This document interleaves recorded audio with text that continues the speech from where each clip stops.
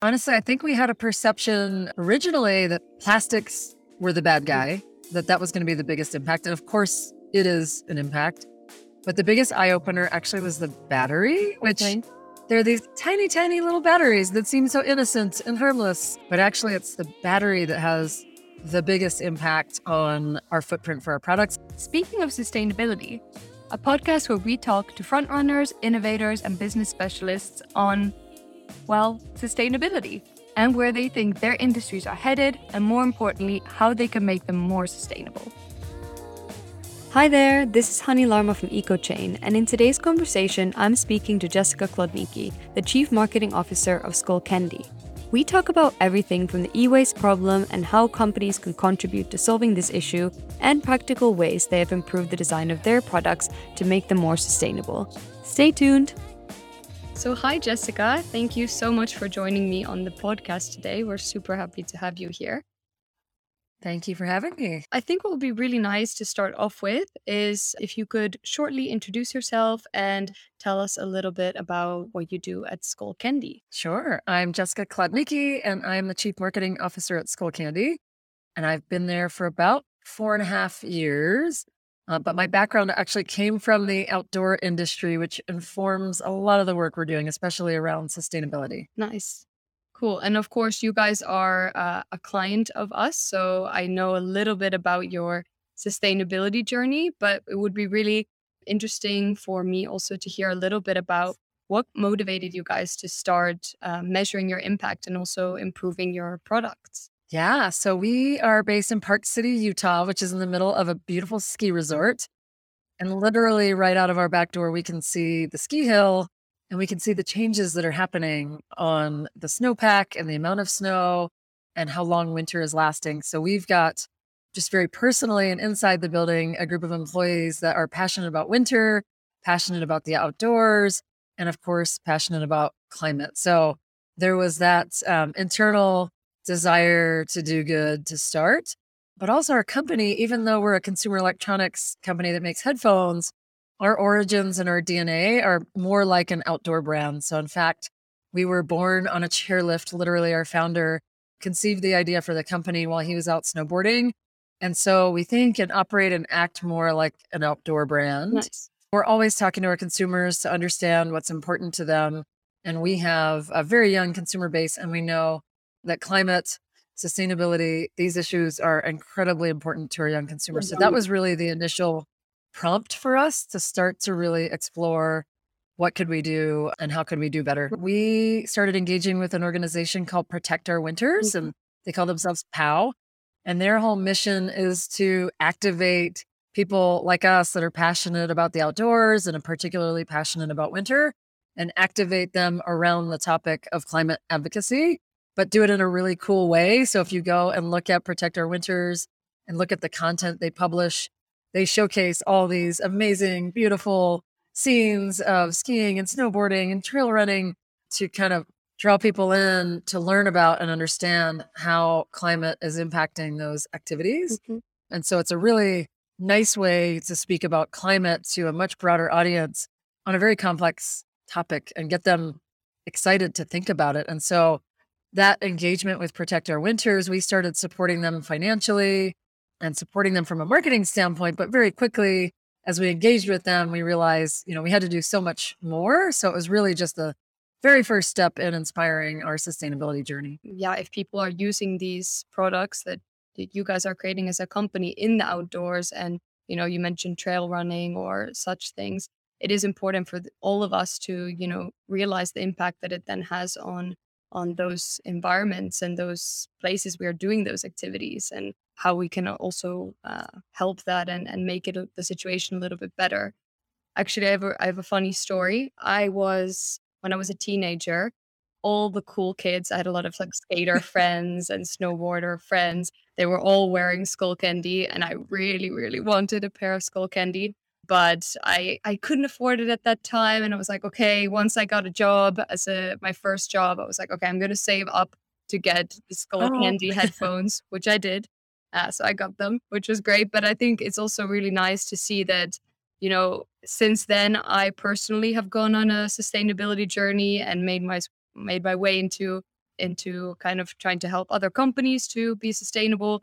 And you guys have also been on this journey to make Skullcandy more sustainable and been on that sustainability journey.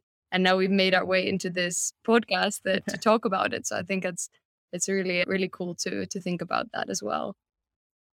I love that. And we, again, the pressure, I think we have a young consumer audience, which we love. And there's greater pressure when you have an audience like ours that is predominantly millennial and Gen Z. They have much higher expectations of the brands that they buy into. And so we feel like we are definitely starting to lead in this space, in the consumer electronics space, relative to our competitors, because we know our young consumers demand it. Yeah, absolutely. I actually saw there was a BBC article just last week that mentioned a survey that was conducted with 10,000 people in over 10 countries, where 60% of the people had answered that they would likely switch to a rival of their preferred tech brand if they know that the product that brand is making is more sustainable.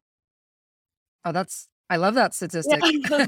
I think that just goes to show that sustainability can also be something that creates value for the company. Absolutely. I mean, I do think it's a differentiator. Another neat statistic, we launched a program called Carbon Checkout, where we offer our consumers the opportunity to make their purchase carbon neutral. And then we invest in projects in North America and Europe to offset. And so the normal rate, I think the company is called Carbon Checkout. They said the normal rate is like 6 or 7% adoption as people are checking out.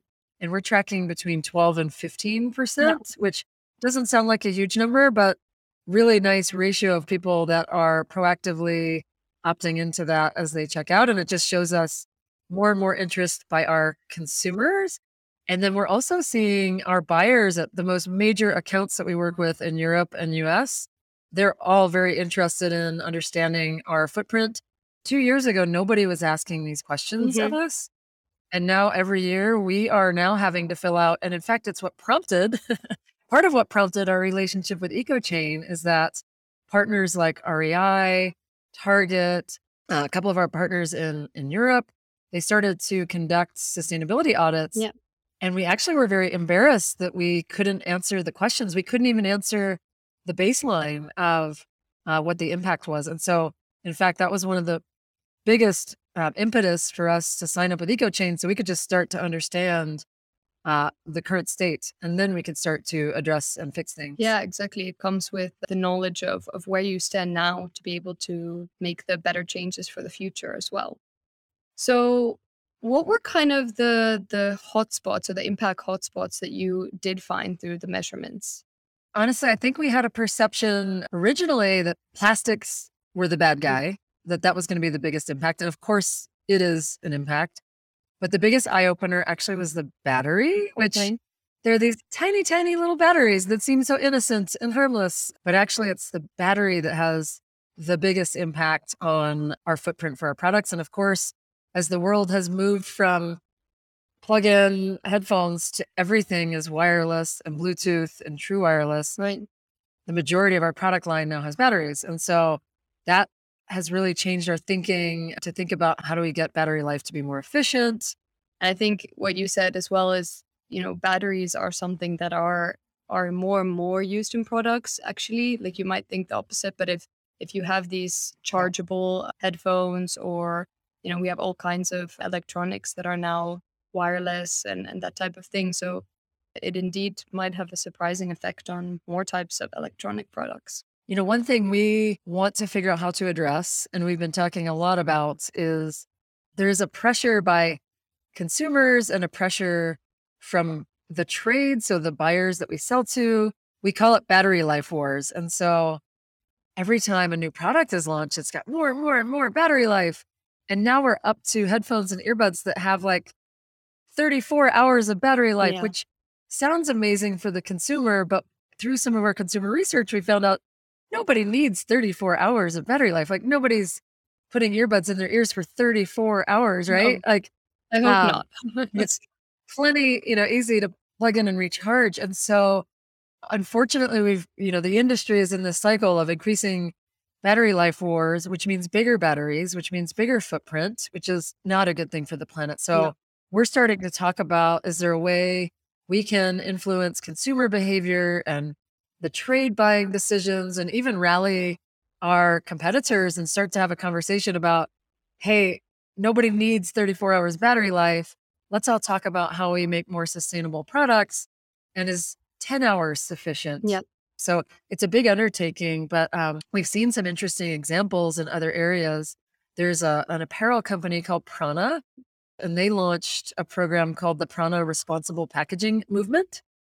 So they wanted to do more responsible packaging, but their concern was it sometimes costs more, it takes more effort to figure it out. And even though they knew it was the right thing to do, I think, just like the battery thing, you might disadvantage yourself competitively, unfortunately, by doing the right thing.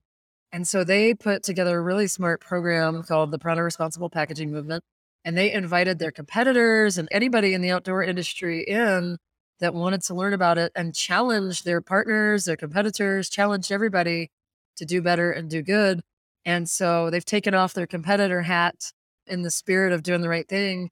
And they now publish best practices on better packaging. They host webinars, and they've got this huge list of great brands that have now also joined this responsible packaging movement, which we're proud to say we have too. And it's so unusual because, again, we're this consumer electronics brand that thinks we're an outdoor brand, lined up next to all these beautiful outdoor apparel brands. I think that's super cool. And I think what you said about kind of joining forces and taking that competitor hat off is just something that, is necessary in this state that we are in the world. So I think everybody working together on that cohesive goal, of course, there should be room for innovation, but that innovation in a sustainable way. It is also important to think about what is logical and what is needed in the world. And also, I think that there is and there will be in the future a bigger competitive advantage for the companies that have started to already innovate their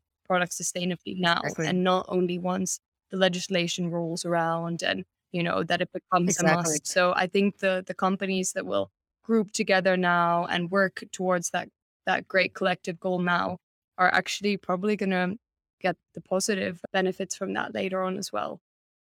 Absolutely. And you said two things that I love. One is around legislating it. Like, I think the world is moving to a place where some of these things eventually will be Yeah. legislated.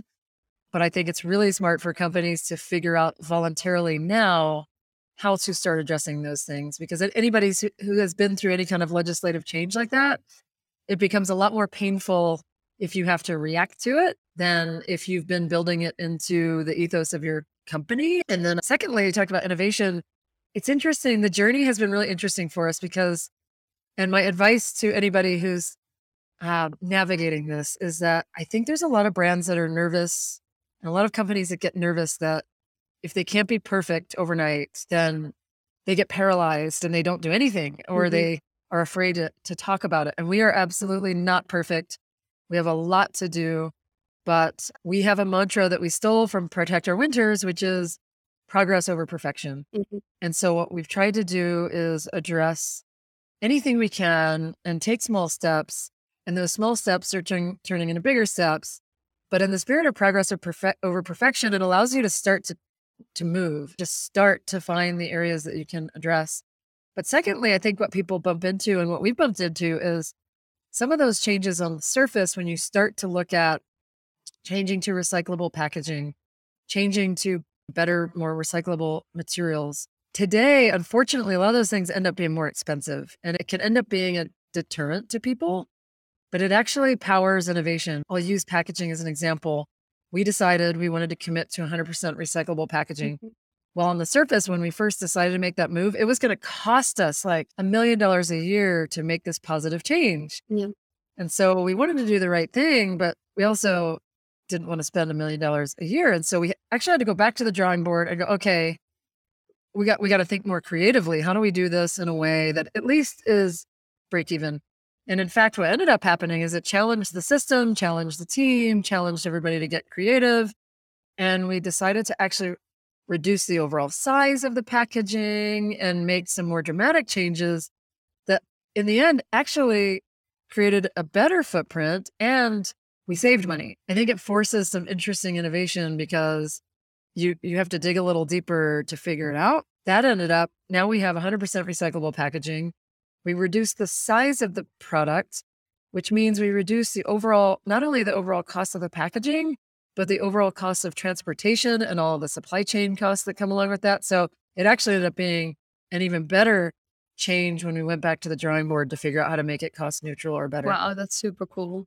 Indeed, this like kind of creativity that can spark is also a really important factor in this. I mean, we've been able to create all these amazing products, and now we can use that creativity to make them more sustainable and create new products that are more sustainable. I think that's kind of logical in a way.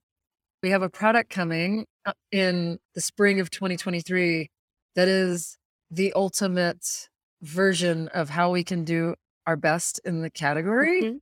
without saying too much. But by doing that, our intention is not to have like the one token eco product, but we wanted to create like the best of what if we could do everything perfectly? How could we address plastic? How do we address battery? How do we address packaging? Now, we can't just have the one great eco product. Nobody wants to do that. No. But we use that as a platform to teach us and gain understanding of, okay, now every product that we develop going forward from that one, how do we think about things and how do we change these things for the better? So EcoChain was an amazing tool for that. In fact, we've decided anytime we have a next generation product, so we have a headphone called Crusher, for Mhm. example, we have a new Crusher every few years. Well, now we're going to show the footprint of the old Crusher and we're going to demand on ourselves as an organization that the new Crusher has to be better than the old, that every new product, every new generation has to be incrementally better than the last. Yeah. And we wouldn't be able to do that without the knowledge that we're getting out of the EcoChain Oh, that's platform. so great to hear. I think there was a few things there that I want to touch upon. So I think firstly, I think it's amazing that you are also using the footprint of your old products to compare to the new ones to show your progress. And it's like you said, it's not about perfection and being, that 10 out of 10. It's about the progress that you're able to make and that you've started that Exactly. sustainability journey because as you also will know, it's not something that happens overnight. So it's about continually looking at your products. How can we improve it? Taking another look at it, improving it again. So I think that's Absolutely. interesting. We don't have a dedicated sustainability person in the building. I sort of raised my hand to volunteer to help. And we have another woman in the business, Lindsay Bull, who is one of our sustainability leaders. But then we have a team that we call the Sustainability Action Team. And they span everything from finance, HR, supply chain, product, marketing. It means that everybody's responsible for Right. sustainability. And I think sometimes I would fear if we had one person that was the director of sustainability. Those are amazing jobs and a luxury if you can have it. But I would fear at first anyway that everybody would think it was that person's job. And instead, we've created a culture, I think, that it's all of our job. It means it's on everybody's mind now. And so it's really cool to see people come to the table. Like our head of HR found a local program in Park City where you can do an audit of your business and you get graded like green, blue, black for like a ski slope, Hmm. how well you're doing as a business. But it gives you a roadmap so that if you're green today, you can move up to blue. And so we've got our whole business talking and thinking about it. And that's really like how we're going to make progress. So it's not just a marketing thing or a product thing or a supply chain thing. It's everybody's I thing. think that's super smart. And I've been hearing that more and more from companies actually, that there might be a sustainability person, but that it's actually more of a sustainability committee. That's also something that we often, kind of vouch for to have more people from each team, at least one person involved in sustainability initiatives, because it is kind of, as you said, it's something that will affect the work of everybody as well. So whether that's the product designer or that's the marketing Yeah. team or someone in procurement, it is something that affects each of those jobs. So them being involved in the decision making and really knowing what's going to happen, how is it going to affect their job, how can they utilize it. So marketing might know about the consumer demand, and they're more involved in that part, so they can come into the team and talk about that. And then the product designer knows, okay, well, this is a material that I think can work really well, and it's more sustainable as they've measured the impact. So it is really cool to see more of those people in different teams getting involved in that decision making, and also really cool examples that you have people actually coming in with those initiatives and saying, "Hey, I know a cool way to make this even better." I don't know what you guys' position is on carbon offsets, but it's something where we've been trying to Mhm. get educated on. We're going to experiment with a limited edition product that's coming Wow. soon this summer, where we transparently share the footprint of the product, share all the mechanisms, all the actions that we're taking towards becoming a more sustainable business, and offset that Yeah. product. And we kind of want to gauge the appetite of our consumers for that, and if they understand that, if they value that. And if that goes well, it's something we may explore more Mhm. deeply.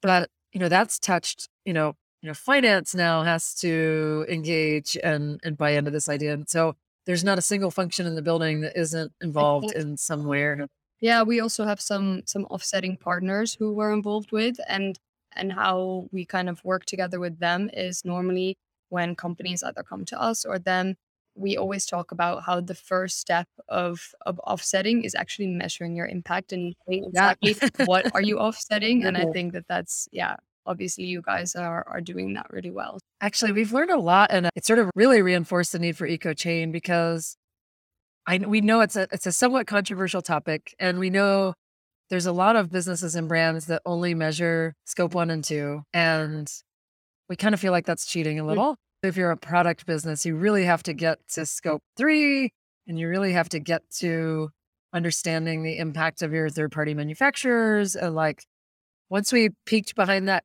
curtain, we were really happy we were working with EcoChain because we felt like it would be really disingenuous if we weren't really measuring all the way through to those scope 3 emissions at the product level. But unfortunately, I think there are a lot of companies that are only looking at kind of the surface level of Yeah, things. it gets tricky there because when you don't know your true entire impact, it is really hard to know, for Yeah, like, example, what are you what are you offsetting, offsetting? or, so that Yeah. is always pretty tricky as well. And I'm curious because you said Exactly. that your design choices and the way that you kind of look at all the product innovation, that has changed. Can you talk a little bit more about how that process has changed because of the new knowledge that you have on these? We're in the early stages, honestly, but number one, it's educated us on what has the greatest impact and what the levers are and what you can change to reduce the impact. An interesting outcome. So I want to talk about e-waste a little because e-waste and end of life is actually something we haven't talked about Mhm. yet, but probably one of the biggest problems for consumer Right. electronics. There's this pressure on the consumer to feel like they have to ditch their old version and go buy a new one.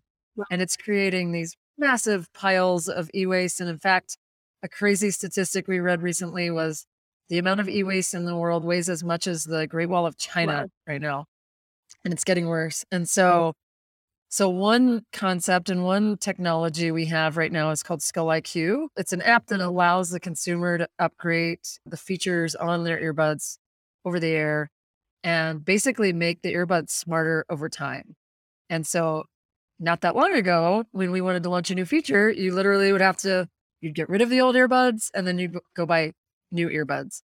Now with Skull IQ, we've really enabled the extension of the life of this product so that you can keep them for much longer, and you're going to get these over the air updates that deliver the latest and greatest technology to you so that you can keep them longer so that you don't have to dispose of them. So that's like a big wow. The biggest thing we can do is just not throw this stuff Mhm. away, keep it longer, use it longer, and solve for the end of life stuff. So Skull IQ, that's one example. And then we've already talked about packaging, but all the way through from the plastics, the batteries, the lifespan of the product to packaging, we are now much smarter that we can think about those things as we design. And I started to actually draft some design guidelines and design thinking that incorporate sustainability at the very outset so that it's not just designing an eco one-off product. It's just how they think going Yeah. forward. No, that's super cool. And I think, yeah, like you mentioned, the e-waste, it's just such a big problem, and it is about, trying to get the products to really last longer. I also recently saw, I think it was in the same BBC article, that only 20% of e-waste is currently recycled. That's such a tricky thing when those are ending up Yeah. in landfills, most of it. So that is also, I know, something that you guys are trying to work on, which is the recycling of the products that you can't no longer keep Yeah. in use as well. You're absolutely right. Most consumers don't totally understand how to get them to the right place to be recycled, because you cannot take a pair of headphones and put them in the recycling bin. You put them in the trash, they go to landfill. You put them in the recycling bin. The local recyclers don't have the capability to break those down, and so that's why that rate is so low. You mentioned the 20%. So what we've done is a couple of things. One, we've started to educate our consumers. So if you go to our website regionally, where you can go to make sure it gets to the right place to get recycled properly. So that's empowering the consumer. But one of the bigger waste streams is most retailers, when they get returns from customers, very often those returns are what we call buyer's Yep. remorse. And so they've returned the product is perfectly fine, but they go to they end up going God knows where. And so we've started to retrieve almost all of our customers in the US and many of our customers in Europe now. We are retrieving those returns. We're sending them to a third party recycler. And those recyclers, they inspect every unit, and then they determine if they can clean, repackage, and upcycle and resell the product and give it a longer life. Or if it cannot be upcycled, then they properly break it down and recycle it. So it's an amazing It's program, and we've committed to keeping 1 million pounds of e-waste out of landfill by 2025, and we're actually more than halfway there. So we probably set the goal too low, and we'd be happy if we can exceed that. There's a lot of brands I know that have concerns about upcycling and putting those products back into market, and we did at first as well. But what we ended up doing is turning it into a positive, and we actually have a nice sticker on there that tells the consumer portion of those proceeds go back to protect our winners. So totally full cycle now. We put them back in the marketplace for a longer life. We get to give money back. And in fact, our recycling partners, they chip in, which is amazing. And we give money back to PAL so that PAL can continue to do the good work of advocating for good climate policy. So this is, again, like advice to anybody who's getting onto this journey. That end of life piece, that's when you can solve, I think, most quickly, whether you're an apparel brand or consumer electronics brand, there's a resource out there that can help you solve this problem. And it's something that is good for everybody. I think that's super cool, and I think, what you're doing in terms of also educating the consumers about this and really making proactive effort to collect the goods. A, everybody address the e-waste problem. There's avenues where everybody can channel that. And in fact, we have offered to our consumers, if you want to return anybody's headphones or earbuds, not just Skullcandy, you can send us your AirPods, your Sony Beats Bose, and we will make sure they get properly recycled. And we give an incentive for consumers to do that. So, everybody can solve that. And then number two, the biggest thing is the battery wars, because it's going to be hard for any one brand to address it if we don't all address it together at the same time. Because, a brand that goes first and has a product on the shelf that's only 10 hours of battery life next to the brands that are 34 hours of battery life, they unfortunately will be disadvantaged on the surface. And so we all have to do it together in order to make it work. Protect Our Winners would tells us and counsels us as a brand that our greatest power as a brand is actually lobbying and political advocacy. And so we do actually go to Washington, D.C. and to the Utah state government, and we actually participate in trying to help drive climate policy. And so use your power as a brand to communicate to consumers about the challenges, educate your consumers, and go participate in the political process to address climate policy. Yeah, I think that that's great. It is all about working as a collective. It's better that each brand is doing something than one brand is doing everything. So I think that's also something to think about. Totally. I would counsel anyone on this journey too that like if you get creative, there are ways that it's good for the planet and good financially. Because I think there's a lot of people in my seat and people trying to champion these journeys in their building. They probably bump up against some barriers at times. And a lot of times those barriers from a practical standpoint are costs and expense. But again, if you get creative, we can see the gains that we're getting. That, you know, we get financial returns from doing these upcycling programs. We can see the credit that we get with our buyers when we're talking to the buyers. We're getting credit with our consumers because now as they're making choices, if they have one choice over another beyond the, you know, price and speeds and feeds and features, the tiebreaker now is your brand, and the tiebreaker in some cases may be your values and your actions around sustainability. Right. No, I think that's really interesting. And are there any other people, organizations, or companies that inspire you in terms of what they're doing for sustainability in our society? Yeah, I mean, so many, and I think, you know, the outdoor industry as a whole is one we look at, one because we affiliate with that industry, but there's like too many brands to name in that industry that are doing well. We look at, you know, what is Burton Snowboards doing and Patagonia doing? And I just, again, have to give kudos to Prana as a brand that they took it one step further beyond just addressing their own business and trying to champion other brands. So I like to talk to about the whole outdoor industry. And then there's some neat brands and full transparency. I'm on the board of directors of this circular commerce brand called The Pros Closet. And there's brands like that that aren't as well known yet. Their whole business model is circular commerce.